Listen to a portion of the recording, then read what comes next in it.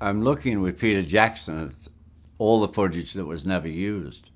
We're all hanging out, and there's a lot of fun, a lot of humor, and not like the one that came out. We never saw that footage, when Michael Lindsay Hogg put his film together, which he's in quite a lot too. They just stuck to those seconds of argument, But there was a lot of joy, and I think Peter will show that. We sat around with his iPad for 2 hours, and he was excited, I was excited, and he was showing me bits because he felt similar to me that the other version was a bit down.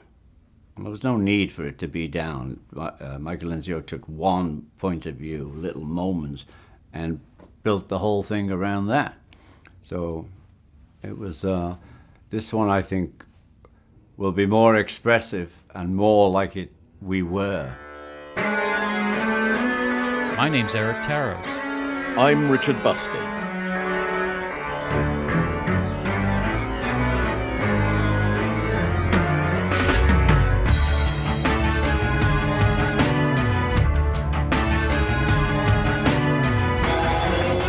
The Beatles.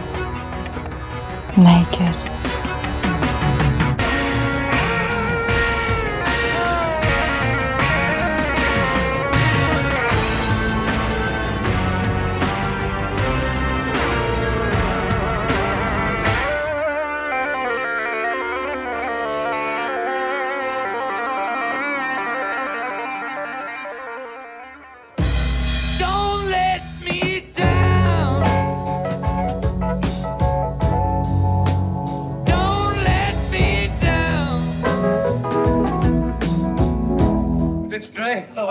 You're giving us a lift, Bill. We've been doing this for days, weeks. Just choking. My voice is choking. I just wish I had yesterday's voice for today's backing. I was swinging yesterday. Voice-wise, that is. I've just gone over the top. Don't let me down.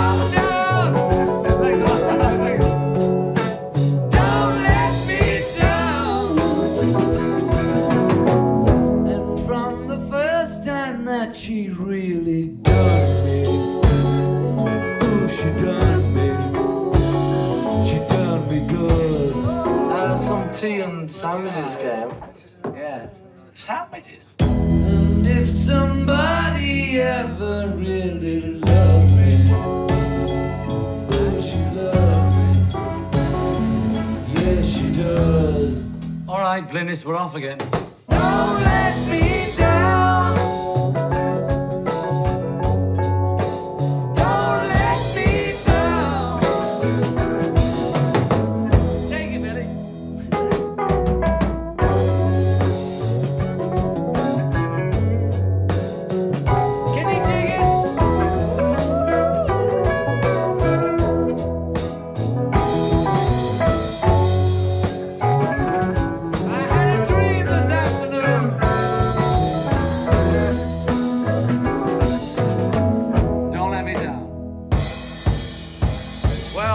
Like tempo it. Okay, let's do the next one then. So this is the episode where they tell it like it is. Right. I mean, it gets off to an absolute flying start. I was just amazed. We've heard the audio and we've seen bits of the video before, but the stunner is when the camera lingers on Paul's face when they're having this discussion. Right, and it's kind of, is George coming back? Well, is it the end of the group? Not only is George coming back, is John coming? Yeah, that's right. It's just two of them. Then they said, and then there were two. There's that is going to be arguably the moment to beat in the rest of the footage. In other words, that is so raw and scary. It's actually frightening. Yeah, the look on his face, right, Paul? He's kind of okay, and he's not being too downbeat, but then when it's like the realization hits him. I don't know, I can't remember if someone says something about them possibly not coming back, or it could be the end of the group, but it's like he suddenly hits a brick wall, and he looks emotional. It's almost like, could he burst into tears here almost. He's kind of twitching and he's thinking. You can see he's really contemplating what this means. He's vibrating. He's sucking his thumb. If you look very carefully, his thumb, the tip of his thumb is in his mouth. Yes, he's thinking. He looks like somebody who's just been told, or is, is dealing with the death of a parent. Or it's a death. Yes. It's the look of somebody in, oh no, this is real now. We've been talking about a divorce and blah, blah, blah. But now it's here, and maybe it's already happened. Yeah. And I think that's what he's dealing with there. That is an amazing moment. I don't think... anything is going to top that as far as tension, considering we know how the story comes out. There isn't like a camera trained on each of them, is there? Right? Not that we know of. And that camera stays on him. So Michael Lindsay Hogg, or the cameraman, someone caught that, right? They got what was going on in that moment. Amazing. We've had to wait over 50 years to see it, but the poignancy of it. I can see it's so powerful. In some ways, if Michael Lindsay Hogg had really wanted to make this about them breaking up, he would have used that shot.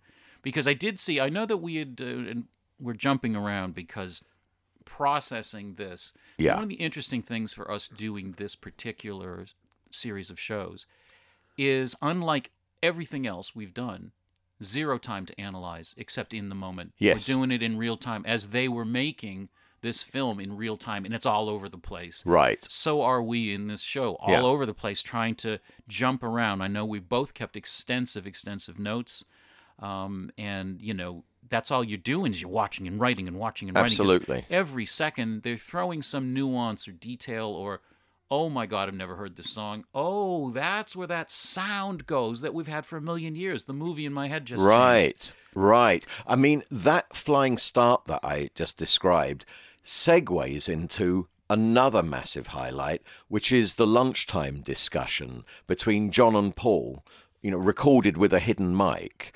And I love the fact that they've subtitled it, left and right the screen, John and Paul, and we get to see how, they were interacting, what they were saying.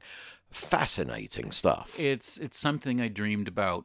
I remember we've all heard about the flower pot microphone, or at least we have in the last few years. Seems like we've known about it longer. It's the frankness of the discussion. It really reminds me of that secret tape of the business meetings that, aren't supposed to be circulated, that come up in September, October of '69. It's the same tone. So where's George? Well, he didn't want to hear. He said, I'll do it at home. Yeah, I mean, that's what he's going to do. He's going to go home. So am I. Yeah. I'm going to go home to the recording studio rather than go in. With anybody in the record. But it's like George says, it doesn't give you enough satisfaction anymore. You just the compromise you have to make to be together. It's a pestering wound. So we've allowed to, and yesterday we allowed it to go even deeper, but we didn't give him any opportunity. And when he is that far in, we have egos. Well, that's what I was trying to say to George. Whereas previously I would have said, take it there with diddle-diddle-diddle-diddle. But I was trying last week to say, no, take it. Anything you like. See, the point is that we both did that George this time. Because of the build-up to it.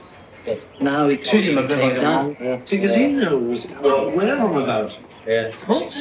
I do think that he's right. Yes. That's why I think we got the problem, the one of us. You go one way, George one way, and me another.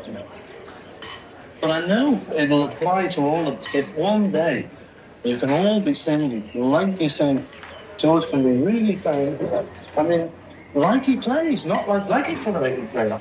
Yeah, okay, because you're afraid that how you play won't be like you want him to play. And that's what we do, and that's what you do today. Yeah. See, I'm not going to tell you what to play. That seems to be the trouble, is that if you've been able to say that on the occasion, just even to say, look, I'm not going to say anything about the song because it'll be difficult. I'm going to really try now. I've always done the numbers like that. Now, the only regret about the past numbers is when, because I've been so bright, I've allowed you to take it somewhere where I didn't want. Yeah. And then my only chance was to let George take over or interest George in the year. If you give me all suggestions, let me reject them and think the one I like. This is where we're writing songs. Same goes for the arranging. I don't want it to, I don't know. I know, I do that. I know what you mean. Yeah. Because there was a period where none of us could actually say anything about your arrangements. Yeah. Because you were rejected all. Yes, sure. Until George, I was just, like you do about me. Yeah. I'm born about. And a lot of the times you're right. A lot of the times you're the same as we always are. But I can't see the answer to that. Yeah, I know. Because you suddenly got it all. Just you don't want you. Well, I'm just telling you what I think. I don't think that people revolve around the four people. It might be a fucking job. It's like people out there. Great thing is this. You've always been boss. You have been since second boss. But not always. Not always. But really, I mean, it is going to be much better if we can actually just sit together and say, look, I'm sort of feeling, I don't know what you do. Exactly like that. And he'll say, I'm not you. And I can't do it exactly like you do. But this year, what you've been doing and what everybody's been doing, I'm not only feeling guilty about it, the way we all feel guilty about our relationship to each other, because we could do more. I'm not putting any blame on you, and suddenly realise this year, because that was my game, If the goal is still the same, self-preservation, I know where I left with you only want and yours too, Yeah, I know. If we do want to, we go along with that, because the policy has kept us together. I don't really know. I'm just assuming he's coming back. Assuming he's coming back. If he isn't, then it's a new problem. I think we're all very old. We're all reading each other, and I think we're all staying together. I noticed something that should be noted here is there's a famous interview with Yoko and John that day on CBC. Mm-hmm. And it's often sort of labeled Two Junkies. That's right. I think John leaves it at one point, doesn't he, to throw up in the bathroom. He sure seems a lot more together within minutes. Yes, he so does. Maybe he's processing the stuff really quick or whatever. Yeah. And as we go along and as we get the hell out of Twickenham, which, I mean, that's... Well, before we leave Twickenham, I should say, because we have Peter Sellers drop in, and that is awkward, actually. Sellers isn't joking or anything. It's pretty sullen. He obviously knows what's been going down. And then he sort of at some points, okay, I'm getting up and going. It's all a bit awkward. I think it's worse than awkward. As I say, I'm watching that, and I'm like, I thought the last chapter, the last closing overs of the first chapter, Twickenham are bad. This is torture. Yes. I'm sitting there going, get out! You're like yelling at the screen. Just leave, but all of you. Paul can't, can he? Because when they're actually sort of breaking up the set and everything and dismantling and getting all the all the instruments out of there, Paul comes in one last time on his own to work on Oh Darling. He gets the demo because they finally have they've been setting it up, and by the time they finished the control booth, they're now going to leave. But so isn't it interesting? It's like he doesn't go to Abbey Road to work on it. He goes back to Twickenham. I think Abbey Road was a different situation. When they go to Abbey Road now, George Martin's no longer part of the staff. He's a hired consultant, and we've already got your engineer in there. He just wants to knock off a demo. I think. And plus he's going to knock off a demo, I suppose, in front of the cameras. They don't know what the project is. Yeah, they really don't. At this point, they're still talking in the. Do we even have a project? One thing I wanted to make note of. This is a very minor detail, but it jumped out at me that the ghost of 1966 keeps weaving its way through little storylines in the most subtle of ways. At the beginning, when Ringo's talking about, we're going to tell it like it is, he's wearing the red shirt from the 66 tour, that red, like you saw it in Tokyo. Oh, is that? Oh, right, yeah, I didn't realize. And then in a lot of the sessions that are coming up, you're seeing him in this pink shirt with the viney flowers all over. Yeah. That is either those show. They either wore that one at Los Angeles in 66. I think that was actually it. It was Los Angeles and a few other cities. That was also a 66 tour shirt underneath the suits. Interesting. So and then every once in a while, something about 66 comes up. Paul has the bass. He goes, see, I really trust this place. Look at this. We got the set list. Yeah. And John's like, I guess it was the director. I guess it was Michael who says, what is that list? Yeah. Well, that's, from the shows, Yeah. John says. John recognizes, it's in the sort of shorthand. Yeah. There's another thing. I have a running thread through my study of the Beatles, which is there is a bit of the supernatural. There is a bit of stuff that Paul especially seems to see into the future with offhand comments. He does it in 1965 in Chicago at a press conference where he kind of says, "You wait till we're old. Everybody's going to love us when we're old. You just wait." Yeah. And he says it again here. They're kind of dealing with this absence of George, and he comes out with this statement, when we're very old, we'll sing together again. Yeah. And it's eerie. But, I mean, this whole episode, it's every 30 seconds. Yes, yes. You can't, it would take us 3 hours to really do it justice. Absolutely. I totally agree. I mean, some of the notes I made, the first part, John and Paul working on Get Back, and hearing Paul actually come up with Tucson. They had different words in there, and then he comes up with the location and connects it to the High Chaparral. Yeah, TV show they obviously are watching. Yeah. And the thing that Jackson is doing that I really appreciate is every once in a while when things seem to be potentially dragging, out comes the curveball. In this case, a song called Bonding. Yeah. What the hell I know. was that? I know. We also have Backseat of My Car. Do you make your songs at the piano or on the guitar? Whatever I'm around, They don't just sort of come in your head kind of thing? Yeah, sure. In fact, I had one this morning. We're just busy riders, driving in the backseat of my car. Ooh, but honey, I'm busy riding, sitting in the backseat of my car. Do-do-do, ba-ba-ba.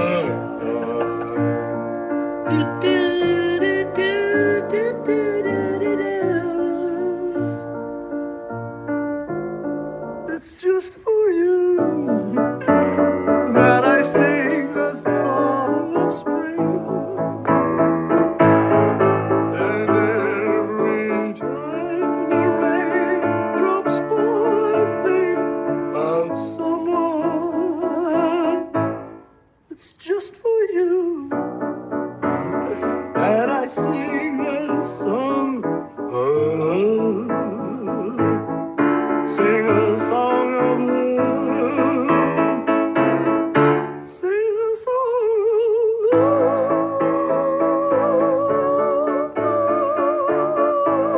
love. It's just for you. Nice. How beautiful that is. It really, the piano work, he's on fire again. It's so, one of the things you're going to see in this episode as opposed to yesterday's, which seems like we looked at it a month ago. Right. And we got another one to come. No, I'm absolutely, I feel like I'm going through this war with them. That's one of the great things Jackson has done here subtly. Yeah. He has made this too long. Yeah. For a reason. Yeah. Yeah. You're living it, you Yeah. know? And this is one of the most effective techniques in any Beatles film I've ever seen. People will look back at this and say, that's the genius of this cut. You are really empathizing and living it and feeling it with them. Yeah. Just how difficult this was, and feeling the joy as, gee, that engine gets chugging, and even George is in a good mood later in this episode and making great contributions, and you can feel it when it kicks in. It's really amazing. One thing I had heard, Richard, and I want before I lose, because it's in the early part of our discussion today. Yeah. There was this statement, I think, that was made somewhere along the line where Peter Jackson said, "You won't see one frame in this film that's the same from Let It Be." Right. I think he might have been wrong. Yeah, There's a couple of places I saw agree. things, I agree. which is fine. My favorite of which, Yeah. "Good morning, Rich." Yes, although was it exactly the same angle? No, I don't think it was And exactly that's the same thing, angle, yeah, because we had a little bit of Two of Us, the fast version, didn't we, yesterday? But it was a different angle. It was, and it is a different angle, but at least Yeah. it's that, because I think the angle we're used to is kind of up up over to the left looking down on the keyboard. Yeah. And this one was kind of a tracking shot, and then it's out to the side of him. I only noticed one repeat shot in this episode. I thought I saw a repeat shot too, but I can't remember where it was. The other one that jumped out at me is that scene where they now have switched over to Savile Row, and John and Yoko get out of the limo. Yes. That has been used. Yeah. Multiple things. I love Magic Alex's bass rhythm guitar prototype comes into the studio, and it's got a revolving neck. And they're now, not overtly, but they're definitely taking the piss about his inventions after the Apple Studio fiasco. I have some really bad news for Peter Jackson. I was speaking to a psychic medium yesterday. Magic Alex is suing. Yes. I'm afraid so. Now, what about, there are mentions of Hamburg and Machschau. Love that. Alan Williams, we see, but, oh, God, this is the one thing that's pissed me off, is he's in it literally for a split second. I think he was in it longer in the trailer. Yeah. And it's like, come on, Peter Jackson, so knowledgeable about the Beatles, clearly. Surely he recognized, Alan there, that it wasn't a member of the crew. And if he did recognize him, you'd have thought there had to be something on camera of Alan interacting with the Beatles. We'd have had Alan Williams talking with the Beatles. And I wonder, is this one of the reference points? This couldn't have been the time that he was given the rubies by George. No, that was in 73. Oh, okay, that was much later, right. Well, let's face it, there's nothing perfect. You have this epic 8-hour thing, and we've already found a couple of repeat shots. He couldn't have done that on purpose. Right. So, I just think it's such an epic thing. And as I say, this episode, it's hitting you every 30 seconds. Paul doing that, walking through Woman. Yes. Yeah. And telling the story that Gordon couldn't hit the high notes, so they had to kind of come back and do it again, right. Which I never heard that story. And right. And I love, John mentions another Lennon-McCartney original before they go into Too Bad About Sorrows. So he's referencing that, which the first time I heard of that, I think, was through Mark Lewison, about another Lennon-McCartney original. I had... of course, I remember it from the Watching Rainbows bootleg. It was on that one, I think, the vinyl one. But I didn't know that was a thing, that they had a book where they did their early compositions with that, right? And I read that in Mark's book, and it was just fascinating to hear that.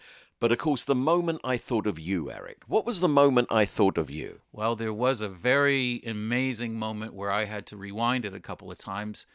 But that came at Savile Row when Patty walked in. Oh, well... Of course, yeah. Well, that was interesting, right? We get a bit of Patty coming in. So maybe she is the sweet and lovely girl after all, because she seems to be back in the fold a couple of days later. But come on, you're missing it here. I can't believe you're missing your moment of this film, of this segment. My moment. Yes. Here comes the Leslie. Oh, yes. No, I didn't. When I saw that thing rolling in, your face flashed across the screen. Well, it arrived according to my notes, at 57 minutes. I still have a bunch of things we have to talk to before that, you see, because you get the "Oh, darling," you get the... Yeah. I mean, one of the things that got me... there's so many in-jokes and so many wonderful new displays of John Lennon's humor, off-the-cuff John, the way you realize a lot of his routines are like Rodney Dangerfield jokes that we've heard them so many times. Oh, that's the one about, But there's so many new ones here. That this whole thing about, I think Ringo says, "I got it from Rosie," and then Lennon invents this story. Everybody got it from Rosie. Ringo is rehearsal Rosie, we called her in them days, or something. It just. Where does it come from? And it's so... The Rolling Stones, he keeps referencing. Because they show... Rock and Roll Circus. They're going to get him to do the intro of the Rolling Stones, so now that becomes for the Rolling Stones Rock and Roll Circus, another thing that doesn't come out for 50 years, and so he's rehearsing it. The Bottles, yes, which I always thought the Bottles was pretty good, all things considered.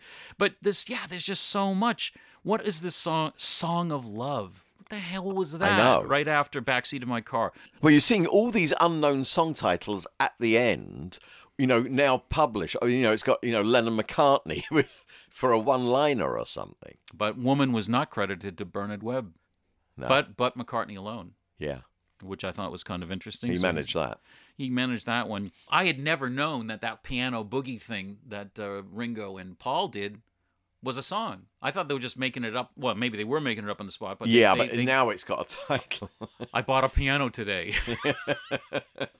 Which I just, and that also seemed to me to be, they kind of know we are being too depressed here. We gotta pump this up. It is a little bit of a moment of lightness, but man, I am so happy when they get out of Twickenham. Yeah. I've just, it is really poignant to see the demo being made of "Oh Darling" and things are being taken down. Interesting to see also that they're still trying to set up the studio at Apple. They've taken the weekend to do it, but once they get in there, Glyn Johns is still, getting the sound right, the miking. That's something, by the way. I've interviewed both, George Martin and Glyn Johns, and I don't think I ever asked either of them, how did they interact as co-producers on this project? What is each actually doing? I mean, we see Glyn in there, he's doing the engineering, because obviously Jeff Emmerich's off the scene right now. But, the co-production side of it, how are those two interacting? I think that constant references to multiple projects. This is a package. We got a book. Yeah. So the guy doing the photography is off doing his own thing. Yeah. And we got an album. And we got a movie of some sort. Now it's a movie. I think they all lived in their own kingdoms. And I think Glynis was looking after recording. I love it. We've now got it on film. John, I think a couple of times calling him Glynis. Oh, like multiple times. Which I thought that was his name. I didn't realize it's just a thing. I really thought that the before we blow past and say goodbye to Twickenham, there was that one last great Lennon humor piece, which made me think, okay, 10 minutes before he makes this joke about masturbation, he's kind of stoned looking on Canadian television. Suddenly he wakes up and he's got this whole witty story about, and at the end of it, of course, to get everybody to laugh, he says, and I can tell you it doesn't make you blind, but it does make you very short-sighted. They're pissing themselves. Dead men still make you laugh. I mean, Colonel Tom Parker was criticized for one of the great cash-ins of all time on Cashbox Records, I think, which was like his private label. He took all these snippets of in-between Elvis singing on stage, just telling a joke or whatever. Yes, that's right. It's an album. He managed to muster an album out of it. Elvis on stage or something. Having fun with Elvis on stage. Yeah. I sense a K-Tel record here. Having fun with John Lennon at Twickenham and Savile Row, because you could take all of the jokes and they're he's so funny. And actually, when he says that, and just that sort of part there where they're all sitting around in Twickenham, it's brilliant, because watch Paul, he's really laughing. He sort of puts his head down. He's used to John. He knows the humour. He's got his own humour, and they interact with it. But still, you see him cracking Paul up. It's not that kind of laugh for the camera. No. He's really tickled by it. No, it was great. It was great to, as I say, how they dealt with Magic Alex. I thought was very interesting. I think Alex actually comes off pretty easy in this. They don't really go into the details of the. No, but bringing in that guitar. There's a subtle way to do it. It's absolutely. And there's another time as well, I can't remember, but they with the slide guitar. They go, oh, right. maybe Alex can put a few more things on there. Or something. He's finally, you see, he's jumped the proverbial shark. I really love when we switch to Savile Row. There's something about that vivid green carpet, and you'll notice the guys all start dressing with green shirts, and the green and black of Apple is creeping in, and the mood is rising. I love that rapidly. Big oak door or whatever it's made out of it inside. It's fantastic. Which seems to be gone now. I don't know if you saw that thing online that they took you around to where all the locations that still exist, and it's just like a warehouse now. That's right. They've knocked out, for Abercrombie and Fitch in the basement. Another highlight once we get to Savile Row. The reading and mocking of Michael Housego's Daily Sketch article. The one it's like the fake news. about them having a punch-up and all that. Absolutely, and it definitely irks them. Yeah, exactly what you said. The fact that he asserts that there were punches, traded between John and George. And John confirms that that's never happened within the group. I think he says aside from Hamburg. Well, another cool thing about that is, do you notice the voice Paul is using? Well, it's a sort of upper crust voice, which... He uses it a couple of years later. We're so sorry. Oh, right. Uncle Albert. But we haven't done a bloody thing all day. Yes. That's that voice. I'm like, wow, that must be... Is that one of... Paul does voices. He's doing his own... I mean, obviously, there's a version of Two of Us where they go back to John's aunt's place in Scotland. Yes. Which that carries into it in '64 when they're out in Los Angeles on the first summer tour, and they're doing that thing with Jack Wagner, the DJ, and they start going into Scottish voices, the two of them. Yeah. And you can tell that as that song, I love that they put that in. I know I'm jumping around. Yes, yeah. But I love that it slowly goes into, okay, I'm going to up the Scots accent. No, I'm going to up the Scots. It's so cute. I hate to say anything is cute in this movie, but that is cute. When they get to Savile Row, as I'd hoped, and even in Let It Be, it's the same. The mood lifts immeasurably. They've kind of got their act together. John is now totally engaged. Musically, comedically, you name it. He's really in it. And when George comes in, he's also into it. They've obviously settled the differences for now. There's a little more respect coming George's way. Do you notice? George is starting to make suggestions to Paul, and Paul is listening. Yeah, Paul is still saying how he wants his songs, though. And I'm sort of, I'm watching that thinking... nervous. Yeah, exactly. Nervous how their story might end. Yeah, I mean, it's like I say, the great thing about this, and the biggest challenge for a guy, I think, like Peter Jackson, is we all think we know this story. Yeah. And we know a part of that story. But to make us doubt what's really going on from day to day while watching this massive project, that's a great skill. Yeah. And it's not easy to do, and especially with all of the technical issues that must have taken up his time, to just get this film to look like something. But, we have so much footage here that we do get the story. We see them at first in their own studio, and it's still being set up. And, okay, Glyn's working on the sound. They're still putting the panels on the wall, Yep.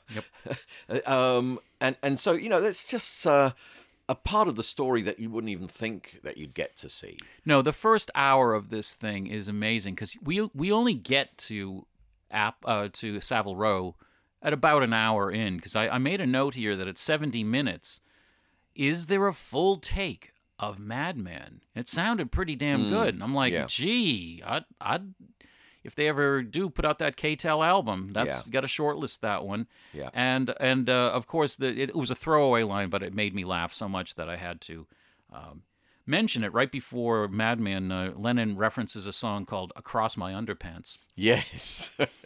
Another line of Lennon's is they're talking, this is great. Again, you see context that Peter Jackson's provided for us. Whereas Billy Preston just shows up unannounced in Let It Be, here we have them actually saying, we need a keyboard player here. Someone's going to have to do that. And instead of, we're not going to do overdubs, we want it all live, so we need someone in. So there's, the context, and I love it. They got the electric piano. And John says, if Beethoven was alive today, he'd have a Deaf Aid and an electric piano. He probably would. Well, the funny thing about that is, as soon as I saw Billy come in and sit down, Jackson did a great job of catching just the right shots of how every single member of the band lit up in their own little way. Yes. And it reminded me of in 8 Days a Week when McCartney says, that first time Ringo sat in behind us and kicked in, and I'm like, that's it. That's the sound. And you could feel the same thing as soon as, what Billy added, what I realize, is an element of soul. I agree. Which was very au courant. Yes. A little bit of cultural appropriation was going on, whether that was Joe Cocker or anybody else. Yeah. But what the Beatles were lacking in these song structures was this funky little bit of soul, and they all start playing looser. Yeah. They're watching Billy, and they're trusting Billy, and nobody, including Macca, says a damn thing to Right. Billy. You Right. play whatever the hell you want. Yeah, that's 22nd of January 69, and that's the day that everything starts kicking into gear. You know, they mention at the beginning, before we see Billy, that they're going to be doing a concert now on Primrose Hill in a week's time. Primrose Hill's a part of northwest London, very close to Hampstead, not far from St John's Wood, Abbey Road. So that's one thing. We also have, instead of Linda taking photos, we have Ethan Russell in there. Yeah. And we're seeing some of the results of his efforts. George, talking about they're decorating the studio, says we should make a montage of all our gold discs on the wall, to which John says if you can get them off Mimi's wall. Oh, is that who he said? I didn't pick up if it was Mimi. Yeah, I knew it was somebody's wall. Yeah. I thought it was, going to be, another sort of swipe. But here's the thing. I always thought that it was George who asked Billy to come along. I did too. Right here, certainly the inference is that Billy drops by. He's in London. To do Lulu. Yeah, and you may want to rephrase that. Get your mind out of the gutter. But yeah, so he drops by, and it's John who invites him to play on the album. Yeah. You know, George is just sort of sitting there looking quite happy about it. He does more than that. He invites him to join the band. Yeah, well, in a bit, they also, I love this, they play a taste of honey for him as he used to request it all the time in Hamburg. Which is a great story. Yeah. It's like you're going to have to watch this 20 times. Yeah. You know, literally, there's so many things. We're writing down our first impressions, Yeah. and doing this as quickly as possible. I don't want any of your production and overdubs on this one. Oh, Buskin', right. You know what I Oh, mean? yeah, All that okay. crap that you Yeah. usually do. Yeah, So yeah. I just wanted this one real natural. Us in a room together making this show. Exactly. And- That's what we're doing. We're doing it live here, the two of us, as nature intended. Exactly, as Yeah. nature intended, and So- it's a new phase. Beatles Naked Absolutely. podcast. Yeah. It's just, and I know we had a little bit of hype on the first, but now we got a little bit Yeah. of hype. Anyway, so So Billy actually, before John says much more, Billy just joins them on "I've Got a Feeling," and it's that moment when things start to gel. Everyone's looking at each other. You know, this is good. You know, Billy comes in with his keyboards, and it's fantastic. There's more energy. They're all upbeat, and it's John who says, "Yeah, you're in the group." He actually says that you're in the group. now just a note for people listening to us now, that happens around 2 hours in. Yeah. So you are being browbeaten with cool stuff for 2 freaking hours, and then you see John inviting Billy. Another little subtle thing. Did you catch George's little bit of psychic premonition at that moment? Go on. He agrees with John, and he says, hell, we should invite Dylan to join. Yes, that's right. Yeah. And then he says it could be like the Sgt. Pepper band. And so what do you get? The Wilburys. He's predicting the Wilburys. And that's exactly, I thought that was like, wow. Yeah. You know, I'm sure when Jackson saw that, he just, big circle around that. That's in. When they do Don't Let Me Down with Billy, that's the first track that really everything starts to come together for me. You know, they're really beginning to gel. The sound is tighter, and it's also fuller. And it's resolved that space that McCartney was, clumsily trying to get George to understand. It's like George is now relaxed and playing a groove because he's letting Billy's soul lead coming in there, echoing the phrases, answering the phrases as they're sung. I think that was so... it's what we've heard all our lives, so that's why we thought it sounds right. It also, having the visuals was really helpful when they're doing the rock and roll oldies, actually at Twickenham and at Savile Row, because there was that one day at Twickenham where they achieved nothing and they were just doing some oldies. But certainly at Savile Row, when they're performing the oldies, it's just like to fill in between tracks. They're just warming up, they're just grooving a bit. And so that whole thing of, oh my God, there was no direction and just churning out these oldies, that really isn't the story. No, and I think also, not to, I didn't mean to step on you there, but speaking of the oldies, I keep seeing the roots of future albums, whether that's Backseat of My Car or in John's case, it's the first time I've ever seen him do Stand By Me. Yes. which is he's going to be doing this 5 years later or 6 years later. as a single. So and the other thing that surprises me is how much of Abbey Road they're doing. Yes, I know. It's like the whole album. Well, there was a lot even at Twickenham as well that Paul there brought in. was. I just to see, Mean Mr. Mustard and all of these other things that they're obviously, in an arrangement of Her Majesty, as the aforementioned, and mercifully we didn't have to go through 10 million versions of Maxwell's Silver Hammer. Right. But basically, you've got the vast majority of the album. I don't know. We didn't see. In this film, we don't see Octopus's Garden the way we did in Let It Be. Right. No, we don't. He's left that one out. He's left it out. But that was also on the table. Yeah. And so it's interesting. It's obviously as soon as these sessions break down, the next thing they record in a month is I Want You, She's So Heavy. Yeah. So it's kind of interesting. I never, ever, ever thought of, everybody thinks about Rubber Soul and Revolver as being, parts 1 and 2. This is really Abbey Road and Let It Be really are parts 1 and 2. Yeah, they are. More than they ever were, I thought. Yeah. John mentions that this will be the Beatles' third movie. And he says we can use some of the Twickenham footage, record half of the album at Apple and the rest Primrose Hill. But the gem at the end of January 22nd comes when we hear Peter Brown say Alan Klein is flying in on Friday and John asks him to set up a meeting for the Monday night. Previously we had Paul mention that they needed someone to kind of organize things. Yeah, he does. It's very early on in this episode. He said, we're looking for a daddy thing. So, wasn't the story that the others didn't even know that he was meeting with Klein or... I don't remember. Sure. The thing that would have attracted Lennon, from what I remember, is the idea that the Stones had just negotiated a new contract and got a hell of a lot more money per record than the Beatles. Yeah. And you can see earlier in the episode 1 where they're not so happy with Dick James anymore, and that's going to escalate. Yeah. You saw it actually as far back as the '68 promo film done a year, or 8 months earlier. Oh, that's horrible. Yeah, they're not happy with him. They're looking for a way out. Yeah. So the 23rd of January, another sort of just gold mine for us, starts with a Yoko freakout jam. You got John getting feedback and Paul playing the drums, enjoying himself on the drums.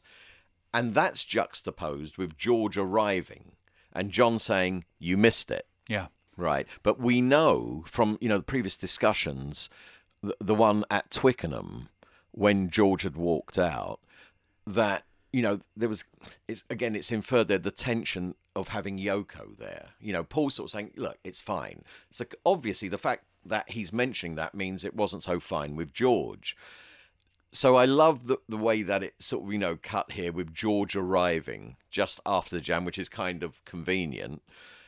And I should mention here, even though it comes later on, again, we actually get to see a plate of George's chocolate digestive biscuits. I was thinking that wasn't lost on me. It's like, she was the bearer of bad vibes, no less. Oh, of course, yes, yeah. According to Dylan, he'd heard it in New York. That's right. But we see Ringo sneaking, and taking one of and George's Yoko took biscuits. The fall. Yeah, exactly. Very well. Like I say, there's so many treats in here, and seeing Polythene Pam and Her Majesty and Teddy Boy and Maggie May, a different version of Maggie May, which was quite nice. Yes, it was. George Martin says, "You're working so well together now. Keep it going." And we also have them performing 20 Flight Rock, which is the song that Paul first impressed John with, back in '57 at the Walton Fete. Yeah, it's a lot of that. So it's the get back philosophy, the DNA of this idea of getting back to roots and it's starting to trigger memories. Yeah, because other crazy songs come up like "Fancy Me Chances with You," which I thought that was a traditional. I didn't know that was a Lennon and McCartney. I've heard reference to it before, and I think it's on one of the bootlegs. Right. I mean, it's really tough to listen to all 89 CDs of that, but I do remember "Fancy Me Chances." I just never knew it was one of theirs. But there's a couple of other really cool moments for me, and at about, I liked a note. At 2 hours and 13 minutes, the funky version of Dig It. Where, that had promise. It's kind of too bad they didn't. I know they kind of use it as a segue track in the album. Yeah. But I really liked that. But for all of you tech heads out there, a really special moment for me, and also one that opens up a can of interesting worms. Right after that funky version, very soon after, Ringo is walking around with a Sony video camera. Yes. And it's a Portapack. I actually still have one right in the next room, both the camera and the deck. My guess is that was a Sony 3400, which it only took the 5-inch, half-inch thick reels, but they were like 5 inches in diameter. Right. And it was a very curious machine because the take-up reel and the play reel were on two different levels. So it kind of had to come down on an angle to the take-up reel. And it was really fascinating, but you'll notice he also had his mic mounted. And this would have been a black and white video camera, similar to what they used at Woodstock. If there's Woodstock video as opposed to the film, same type of machine. So what I'm wondering is does it still exist? What did Ringo video? Is it possible somewhere that maybe that it didn't get lost in the fire in Los Angeles in 76? Is that, there might actually be, if we ever talk to Peter, that's going to be a question. Peter, did you not? I know Ringo's memory's not the best, especially about details like that. Yeah. But that really got me. I like it. We get to see Paul saying, that maybe Get Back shouldn't be a protest song. We've got a couple of other verses we can retain, and so then we see them arranging the song and bringing it to fruition after George mentions the break on I'll Be There. So, really great just to see how they're interacting. Well, and he's paying attention now, George. Yeah. George, obviously, at a certain point, you can tell he likes Get Back, and he's starting to make certain decisions and suggestions which are being taken. George Martin says to Paul, what are you calling this song, Paul? Referring to Get Back, Paul says, shit. Shit, take one. I missed that. Yeah. And then, the bit that you said before about Sgt. Pepper and all that stuff, it starts with George laughing, those tours where we'd miss out half the song. And then they refer to Sweden with Jimmy Nichols. So they're conflating. They mean Copenhagen. Yeah, absolutely. And they recall him eyeing up the screaming girls from the drum rostrum. That would distract him, and he'd come in late at the start of one of the numbers. He'd come in on two. He'd only count in on 1, 2, and he's like, Yeah, and then it's really fun actually watching them vamp on Help. They all look like they're having a really good time, George included. Oh, yeah, that montage, they're making fun of themselves playing standing up. Yeah. And how awkward. There's also talk of signing Billy to Apple. They can get him off of Capitol Records. Well, yeah. But the bit I like is, as you said, they're always, watching the pennies. They can pay him the session musician rate. Yeah. And so John says, I'd like a fifth Beatle. Yes, and that is where, they start talking. Yeah, George says, if I asked Dylan to join, he would. And that's right. And when he says, it could be like Sgt. Pepper's Lonely Hearts Club Band, Paul says it's bad enough with 4. Yes, I did. That was a great comment. And that stuff, as I say, that all happens right around 2 hours. Yeah. Which, and it's been a busy 2 hours at that point. Right. Michael Lindsay Hogg ends up saying, I don't know what story I'm telling anymore. And Ringo just says, the autobiography of the Beatles. Yeah, I think that's really hard for a filmmaker because they have to justify continuing to roll film. And we just discussed that, we're watching the pennies where we have to, especially with Alan Klein coming in. I love seeing the footage. We heard the audio before, but the footage of Teddy Boy with John turning it into a do-si-do. Yeah, and that's another one of those things that I've heard I've seen a movie in my head for a million years. Yeah. It's a different movie now. Yeah. Then, after Fancy My Chances with You from the Quarrymen days, we reach an absolutely magic moment. India. Yes, well, that was 25th of January. A little bit of that has been out before. Yes. There was a reference in Anthology, and then there's a couple of bootlegs that had the continuation of what Paul was talking about in black and white. One of those black and white crappy dubs. But to see the whole thing kind of as I was hoping, which is that Paul's referencing film and that they start showing the film. Yeah, I actually didn't even think about that coming up, you know. Oh, that was, we talked about it before in the show. Like, I was hoping they would do flashbacks because he's describing things, and if he still had the film. Interestingly enough, so some of that stuff I had never seen, you know, the individual heads and stuff. Because Paul was a bit of a keen filmmaker. You know, he made, you know, home movies, you know. There's a one no one's ever seen of Jane Asher he made in '67. No, it's not that. No, I know what you're thinking. I got that look on your face. I wasn't thinking. No. Not that kind of movie. You know, she's walking around out in the grass and it's double exposure. It's a very psychedelic type of thing. And I could see some of the same shot philosophies and framing up. But there is some footage in there, like the helicopter stuff. Right. That is in another archive. That was the reason that doesn't look as good as Paul's stuff. Yeah. Is that comes from another archive that the Maharishi was making a documentary, and some of that footage ended up in this. You know, you can license it, and those helicopter shots came from that archive. Right. I mean, I loved the close-ups in India of Cynthia, Jane, Patty, Donovan, Mike Love with Patty and Jane. Yeah. You know, it's home movie time. And it's just, it gives context again, right, that we don't get in Let It Be. I mean, there's some context in Let It Be. Obviously, he's talking about it. But in Let It Be, again, for me, it was another kind of embarrassing moment where it looks like Paul's just dominating.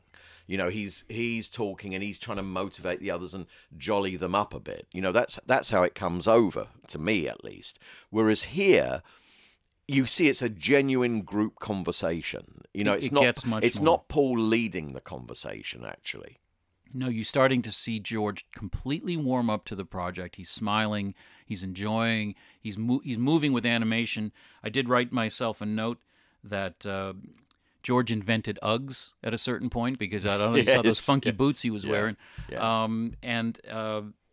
I love it when they mention the Maharishi and John says, I wouldn't mind having his money. And also, what about the footage of the two monkeys getting it on, accompanied to an outtake of Why Don't We Do It in the Road? I thought that was a great choice, but I can tell you, having been in Rishikesh, you just stand around Rishikesh for about 5 minutes and you start seeing that. Oh, yeah, I mean, I remember you saying that. Yeah, there's monkeys everywhere, and they're doing all kinds of stuff. They throw things at you. They try to steal things from you. Well, here we get some really good graphic footage. You know, suddenly the Disney Channel became the History Channel or Wildlife or whatever. You know, I'm sure, you know, old Walt would be turning over in his urn right now. So, but we can't. Actually, I thought in his cryogenic. Yeah, well, capsule. he is. Yeah, well, that's true. Disney on Ice. Yeah, it was one of those. Very good. Yeah, but that's where that came from. One thing before we lose it, because they keep throwing in these beautiful teasers of songs. How about the throwaway of Bye Bye Love? I was just going to say that. The Nurk twins doing Don and Phil. Bye-bye happiness, hello loneliness, I think I'm gonna die. Bye love, goodbye. I'm through with romance, I'm through with love, I'm through with counting the stars above. And here's the reason why I'm so free. I'm loving, baby, it's through with me. Bye-bye love, bye-bye happiness, hello loneliness, I think I'm gonna cry. Bye my love, goodbye. How did that not make an album? I mean, come on, that was beautiful. I was really surprised that wasn't in the Glyn Johns mix. And I don't remember it on the bootlegs. It did sure as hell didn't sound like that. Another sort of small criticism I've got is where music is superimposed over footage of them laughing and joking in the control room. I would have preferred to hear the actual dialogue. I wonder if it's dialogue they couldn't restore, or they just felt it was too not dealing with anything in the story. Did you catch the whole thing of the running order of the album?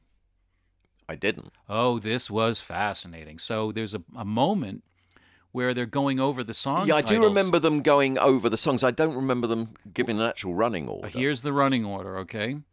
All I Want Is You, Long and Winding Road, Bathroom Window, Let It Be, Across the Universe, Get Back, Two of Us, Silver Hammer, I've Got a Feeling, Sunrise, which is All Things Must Pass, and I Me Mine. Definitely these are the songs at the very least, because what you've got is 7 Maccas, 2 Johns, and 2 Georges. That's never going to fly. And but I found it interesting. There's a playlist, folks, you can put together for yourself at home. What a album that would be. How interesting of an album. Yeah. When we have all these different we have so many gifts from this series. There's a little thing down the road to do for yourself. So, wow, I wonder what that album would have sounded like. Peter, if you're listening to our podcast today, do you suppose you could twist Apple's arm, and that could be an interesting bonus down the line of some sort? Nice to see a fair bit of For You Blue as it appears on the Let It Be album. Yes, and very interesting statement by George right at that moment where he says, and you can see he's happier, he says, after doing this for a month, I feel my fingers are getting loose. And you can tell he is playing better. He's not so stiff. Look back at Twickenham and how he's kind of very wooden. Yeah.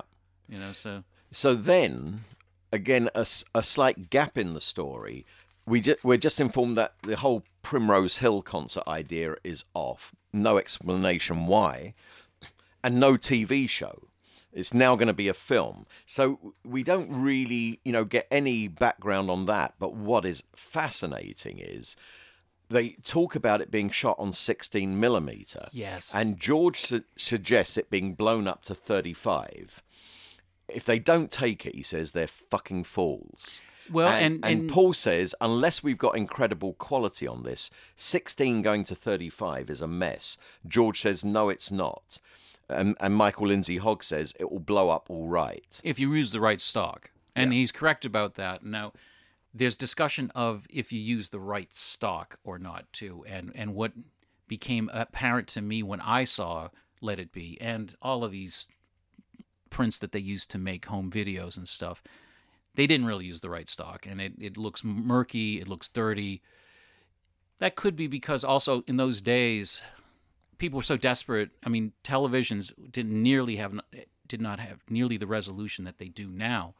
And you wouldn't necessarily see some of these imperfections on early VHS. You sure as hell would now. But, I think that they're right. And under certain circumstances, certainly, I think Woodstock looks pretty good. And Woodstock is a film that was shot in 16 and blown up to 35. It just something went wrong in the lab work from what I could see. But it's just interesting. We've now got them on film, actually discussing that moment about blowing up the 16 to 35. There's just an endless supply of things to watch, rewatch, think about. This really is this running history. I was a little bit concerned about the 3-hour length. It's gone by really quick. Yeah, as I said, it does lag at certain points, but I'm hearing some reviews already for, the first part, and some, I think The Guardian said that, it drags and stuff like that. I could care less. I mean, quite honestly, at this point, I'm not going to worry about the general public. This is for us. It is for us. And if they don't like it, that's okay. Exactly. I have a feeling, you had mentioned this earlier, that maybe there would be a 100-minute version for the general public. And maybe that's what happens. This was a gift to us finally. This is the most fan-centric thing I've seen out of the Beatles since Anthology. Yeah. It's the most honest and the most beautifully put together that I've seen. We also get to see more of the decision making about that leads to going to the roof. Paul just says, "I'd like to have fun with it. Do something for the finish, a change of scene, a live show. Do it on stage. Light a rocket to really take off for the end of it." And then we see this footage where they claim it's actually Michael Lindsay Hogg and Glyn Johns suggesting a much more convenient location to Paul. And they sort of goes into slight slow motion there to show Paul considering that idea. And next week, we then see Paul and Mal dragging MLH onto the rooftop, which is really funny. Yeah, and it looks, I'm somebody who's not real comfortable with heights, so I was kind of like, Yeah. But obviously they're testing out. That one he's being dragged up onto is not the one they played on. I mean, they played down lower. I mean, that's obviously too high. There's no barrier or whatever. I mean, they chose the right level, I guess, of roof. There is a quick discussion about, well, can we go on that other roof over there? And somebody says, no, that'd be, we don't have the lease on that building. Also, really interesting. I think as in Anthology, Paul and Ringo just sort of saying, yeah, I kind of we were hoping that, the police, would maybe arrest us, whatever. Here, they're well aware when they go up to inspect the roof that disturbing the peace will make the cops shut it down. So that was a contrivance. It wasn't just like once they were up there, they were hoping it. They were hoping that from the start. Well, Paul foreshadowed that in the first episode when he said, wouldn't it be great if the end of the movie is we're still trying to play and they're pulling us away? Yes. And so that's kind of, that was the way to get it done. And yeah, all right, just let us get to 42 minutes. Okay, Mal, let them through. Yeah. In a way, it's a shame they didn't actually have someone like Mal say to the cops, okay, come in now and shut it or arrest, do something. You know what? I'll bet you...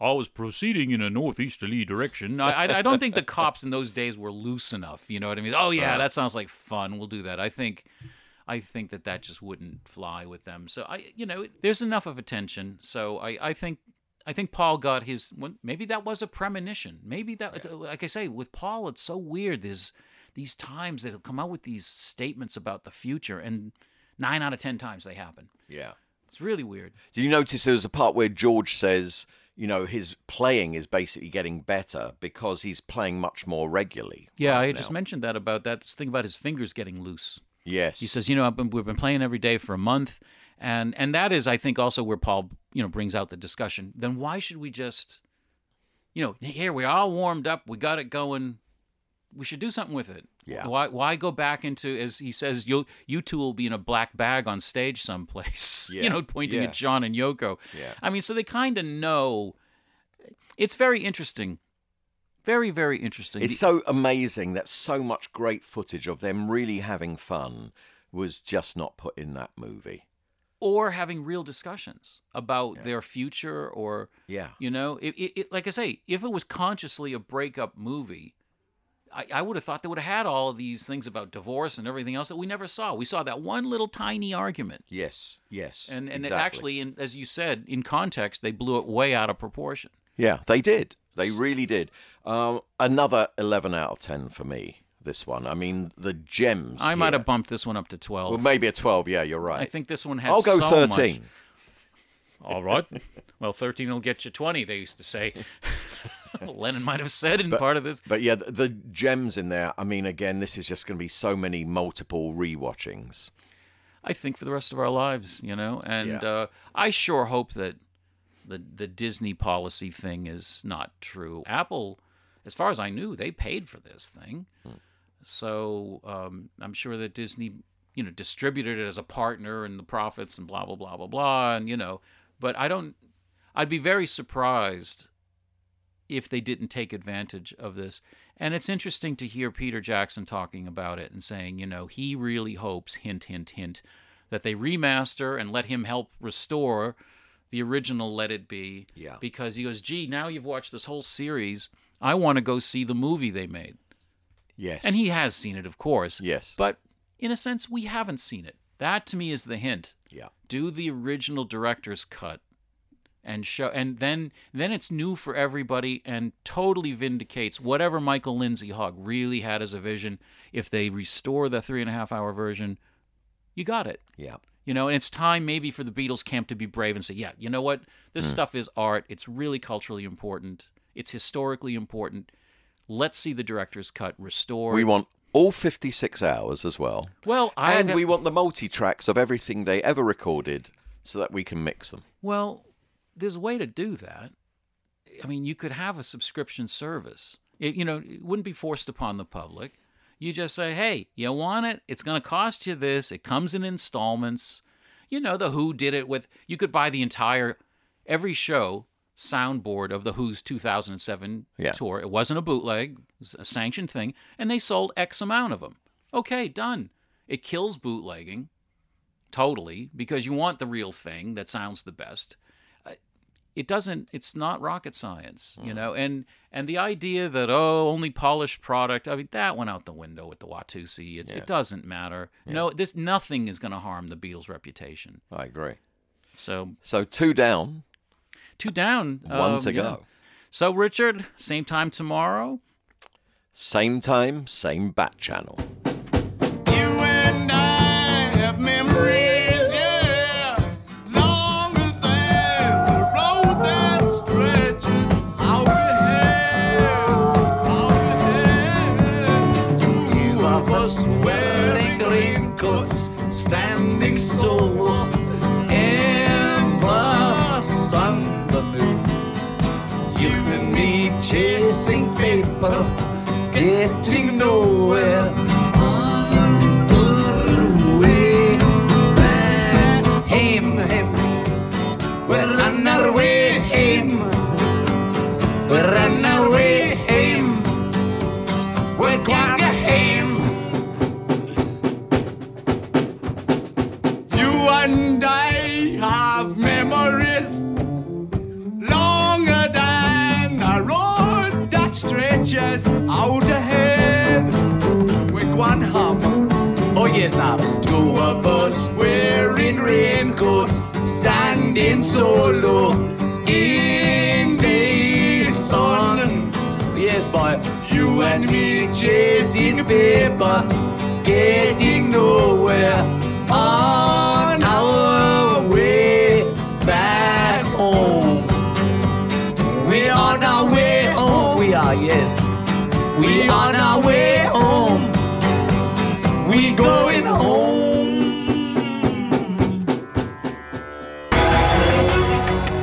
The Beatles, Naked. Host production by Richard Buskin. Theme music by Craig Bartok.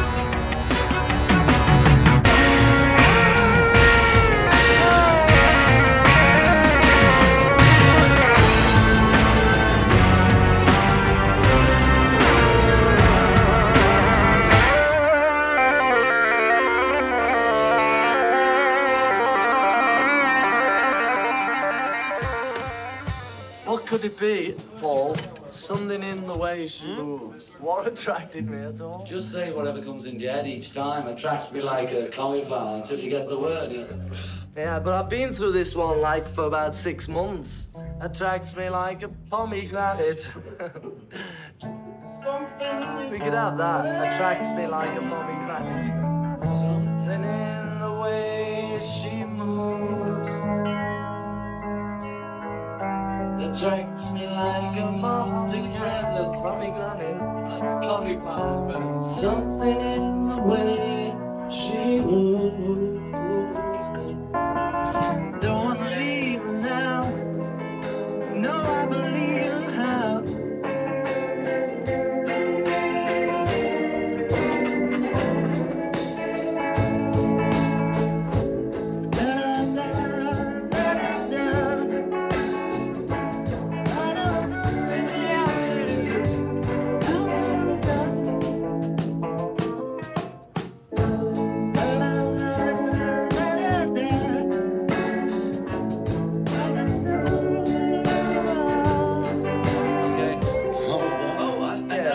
Got a really good one, I'd love me to. Yeah, that's true. Okay.